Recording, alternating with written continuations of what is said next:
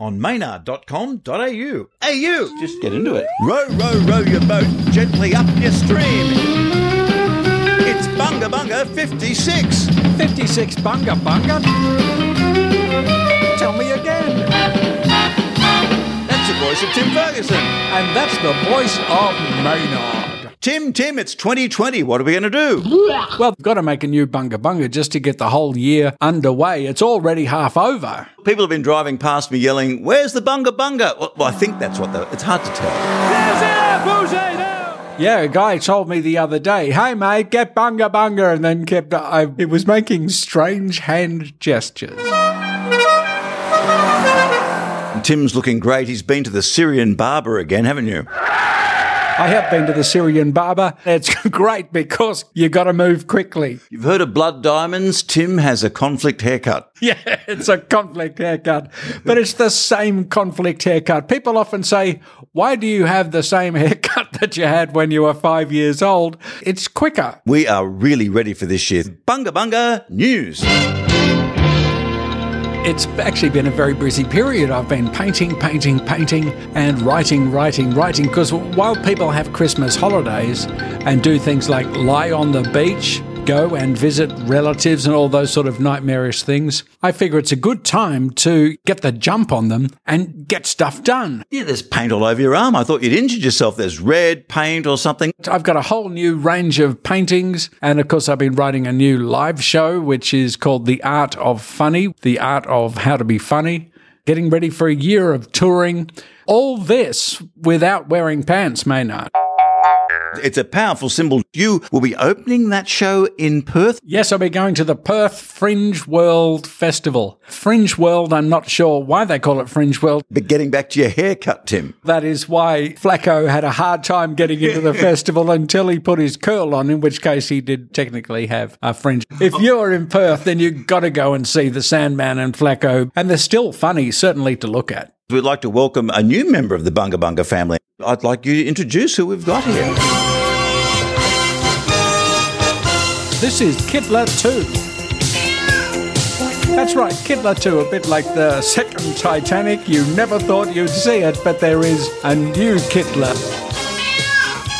He's rambunctious and is a cat, keeps to himself a lot of the time, has a lot of conservative politics, just like the other Kittler. He's not making active plans to invade parts of Europe. He just has faith that the invasion of parts of Europe is being taken care of. From time to time, he will walk across our notes, and he has been known to sit on your head, Tim. Yes, he will. Sit right on top of the head as some sort of bizarre scalp-warming effort. Good on you, Kittler too. He's very charming to look at. He's always trying to participate in the making of artworks, which I do appreciate. Adds a touch of the random and a few swear words to the process. Have you had the problem of him actually laying down on the artwork while it's still wet, and then you've got a painted cat? Too smart, Maynard. Oh. He's one step ahead. That was my greatest fear, that there would be trouble. But no, he knows the best way to screw up a painting is to smear your black hairs against it.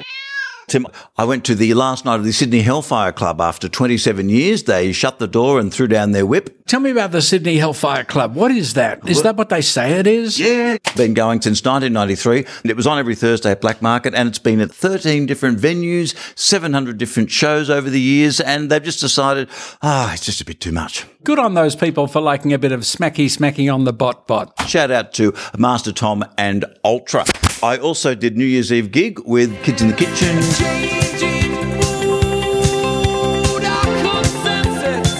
Brian Mannix, Sean Kelly from The Models, Boom Crash Opera, a whole bunch of people. It was great.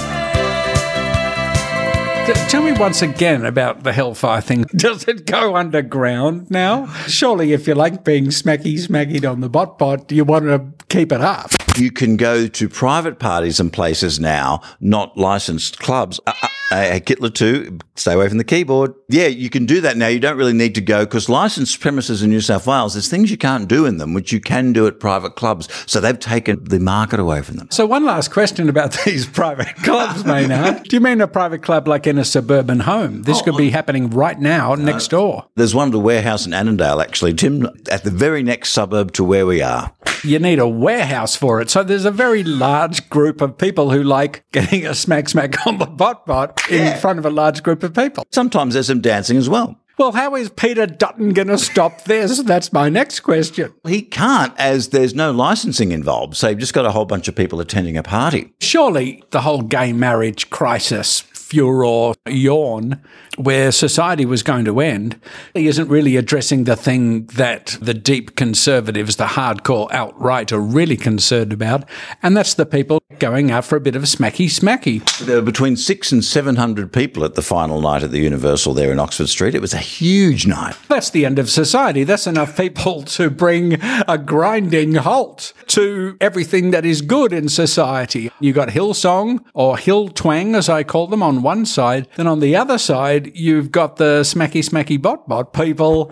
I'm not sure who's going to win, but the battle will be joined. I think there might have been a few on the more conservative side of politics there occasionally doing their thing, not wanting to be known. So if you've got a bank that is not being responsive to your requests, Westpac, just go in and say, where do you want it, baby? Where do you want it? Although it would be hard to find a Westpac branch at the moment, as they seem to have shut most of them. It's very difficult being Westpac at the moment, considering all of the very bad things that they've done. Well, the problem with closing a lot of the banks is if you've got actual physical money to launder, it's going to be more difficult to get it to a branch. That's quite right, Maynard. Yeah. It's very difficult. You've got to go to the casino, then you've got to... We've been pretending to run a restaurant for 6 months. We've got a lot of cash here to launder. There's only so many coins you can put into a poker machine before your arm gets tired.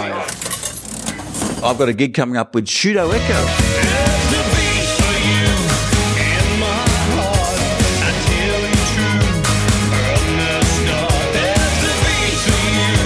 The Mez Bar in Wallsend, 7th of March. That's the next gig I've got coming up. And I'm also doing something at the Newcastle Fringe Festival. I bet you didn't even know there was one, Tim. The Newcastle Fringe Festival. It only goes on for one weekend at the end of March, and I'm doing their closing party. And it's all the local acts, musicians. Yep. Got 3 venues it's across, 5 shows at each of those 3 venues, 15, 20 shows over the weekend, all local. For a smaller community where the Doug Anthony All-Stars started in Canberra, and you think, what? Why would you even go to Canberra? It's always a really good place to find new acts because you're sort of off Broadway. You can be crap for quite a while, then get your act together. I bet you a lot of those acts will be really top notch. Time, Tim, that we should look at our Crankmail because I put out the call, the clarion call. Yeah!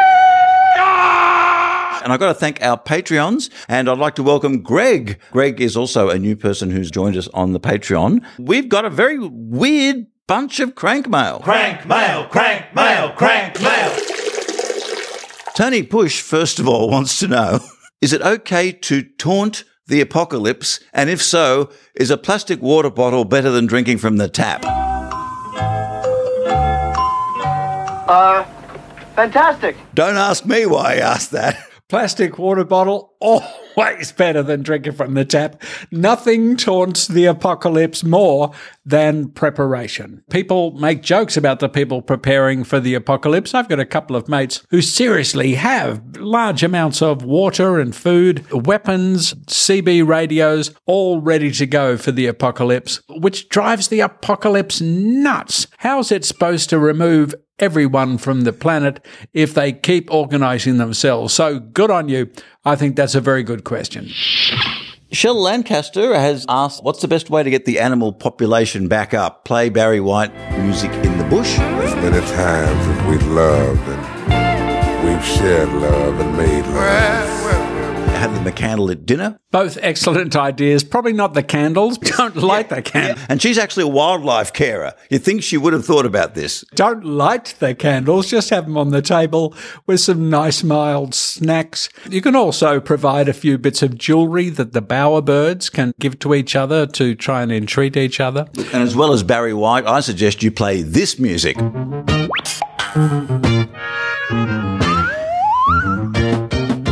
Tim, what's the best music for animal breeding in your opinion and experience? Certainly for animalistic breeding, I've always put this on.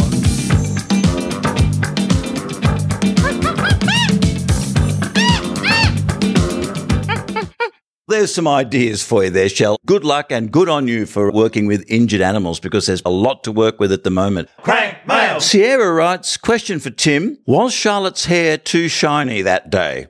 Look, And there's the photo of Charlotte. It's a Sex and the City question. Oh, yes. I don't think so. I think Charlotte's hair can always be shinier. She is, in Sex and the City, the brightest, the buttoniest, the most adorable of the quartet. Essentially, she gets to hang with Kyle MacLachlan too. Well, that's true. She hangs with Kyle. She is basically, if you break down the quartet, the Betty White of the Golden Girls comic quartet. It is a comedy. It is based upon the Golden Girls, as Arrested Development is based upon the Golden Girls as well. Everything goes back to Betty White. So Charlotte can have her hair whatever way she likes, because if you ask virtually any heterosexual man which of the four women he likes, he will say Charlotte without thinking. Maybe her blush is a bit much, but then again, it could be a contrasty photo, and it was the 90s. It's important to note that he will say Charlotte without thinking should be taken literally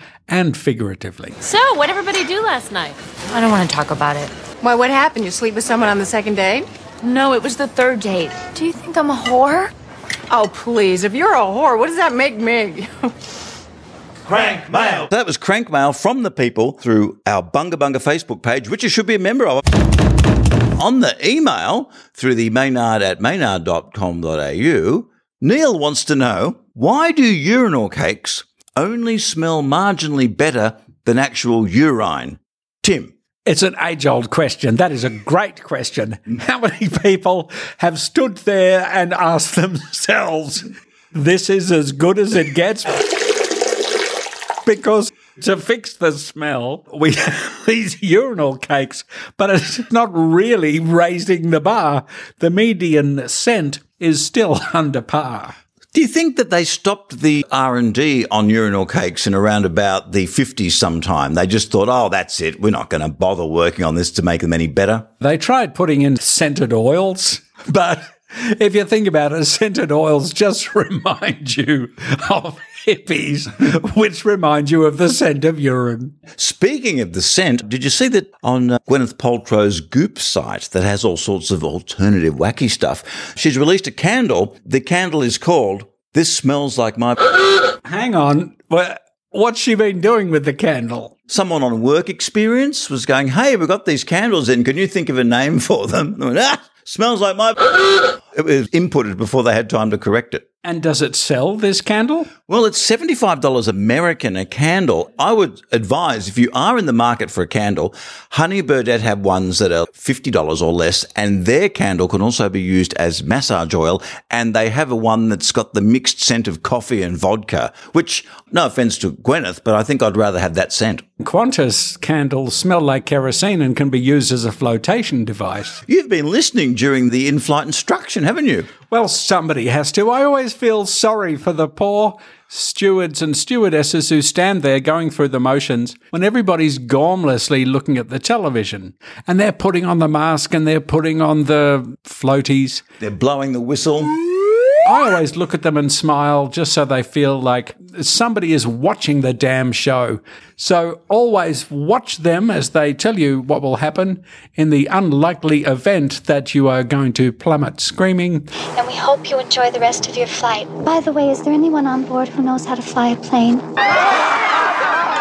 And also always accept the free stuff. I was kind of on the side of that steward that had just had enough one day and pulled the emergency slide and got off the plane first when it landed. He'd had a cow of a day. The JetBlue flight attendant got into an argument with a passenger during their arrival at New York's JFK airport. That passenger wanted to retrieve her luggage from an overhead compartment as the plane was taxiing to the gate.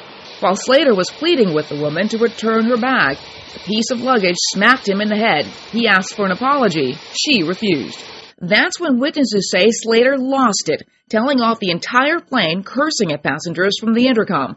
His profanity-laced tirade ended with a quote, "I've been in this business for 28 years. I've had it. That's it." Slater swung open the plane's side door and rode the evacuation chute down to the tarmac, hopped on the airport's air train shuttle back to the parking lot, and drove home. He just pulled the emergency slide and got off. How many of you, about 2 o'clock on a Friday afternoon, if there was an emergency slide at your work, would pull it and just get out of there?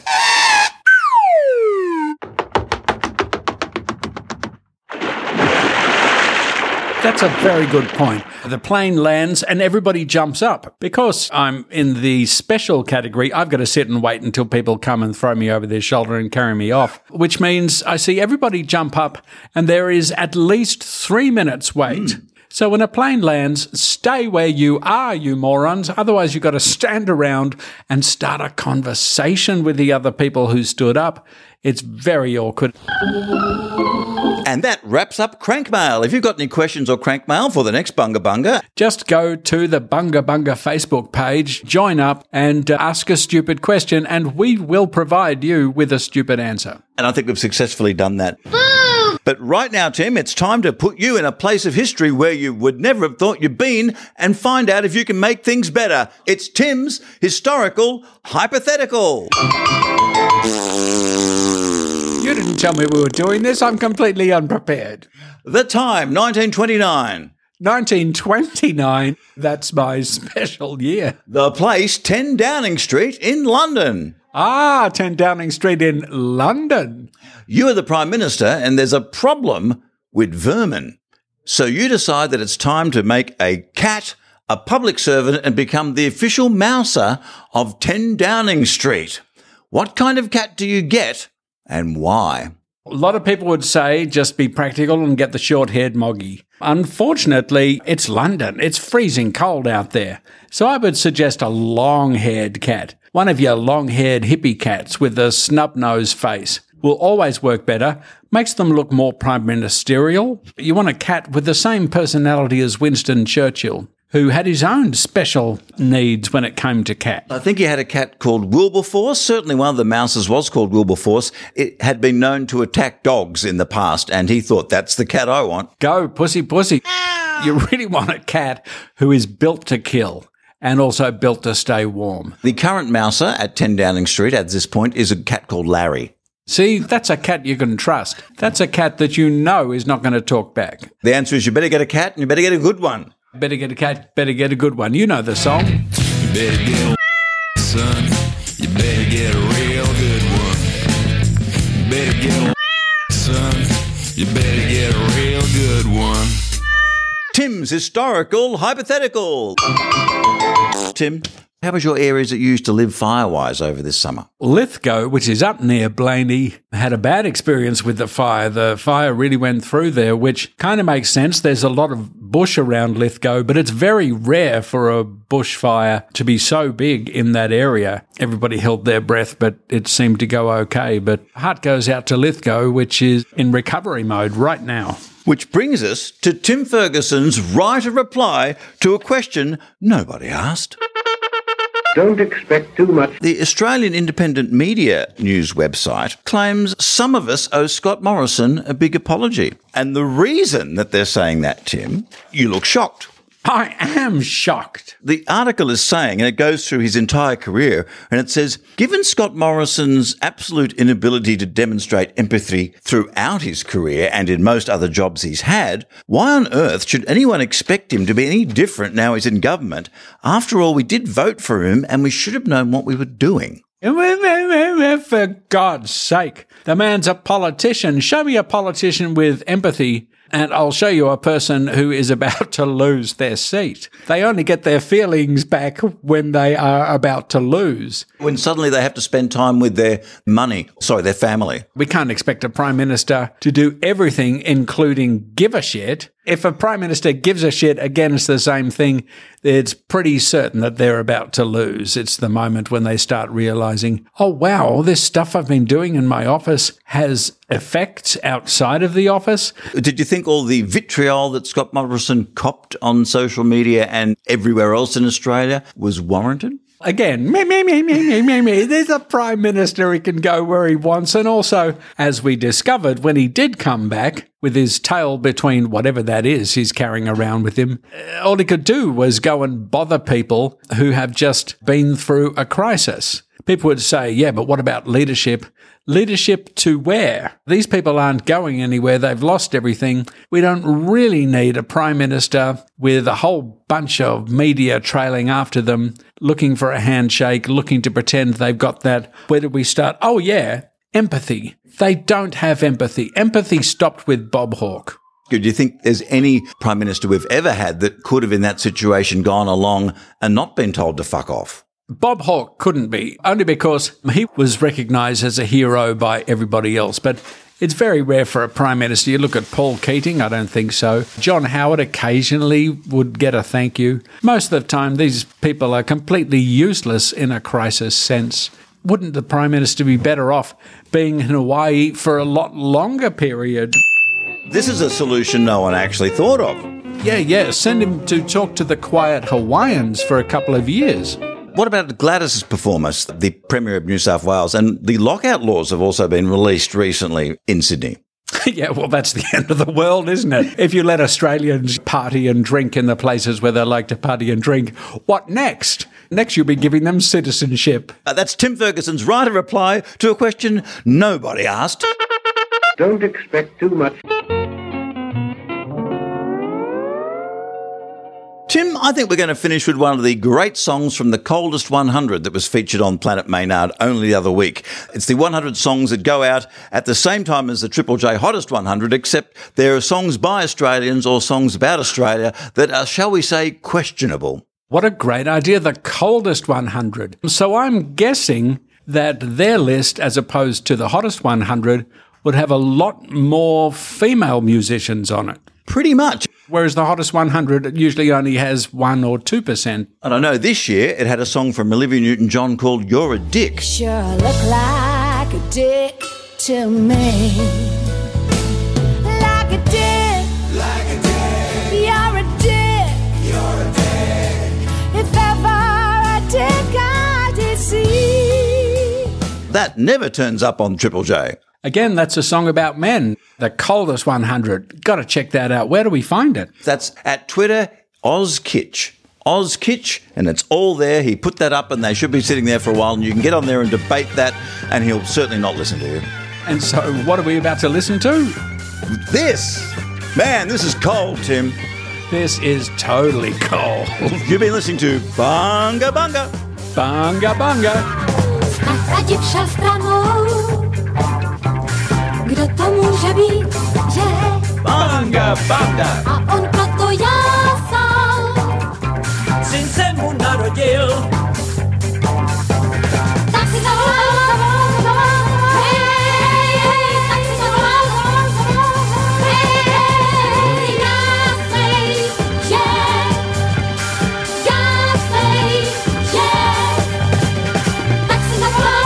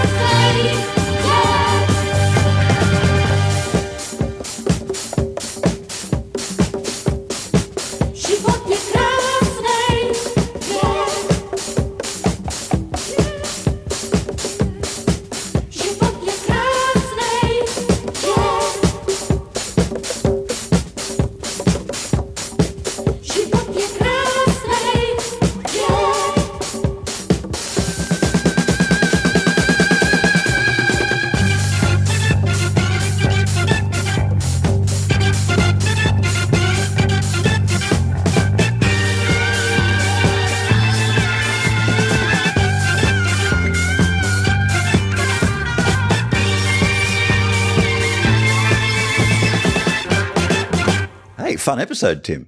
Yeah, can you tell me just a little bit more about this Hellfire Club? Smells like my vagina on maynard.com.au. Hey, you! Bryson and Hume. Everything digital.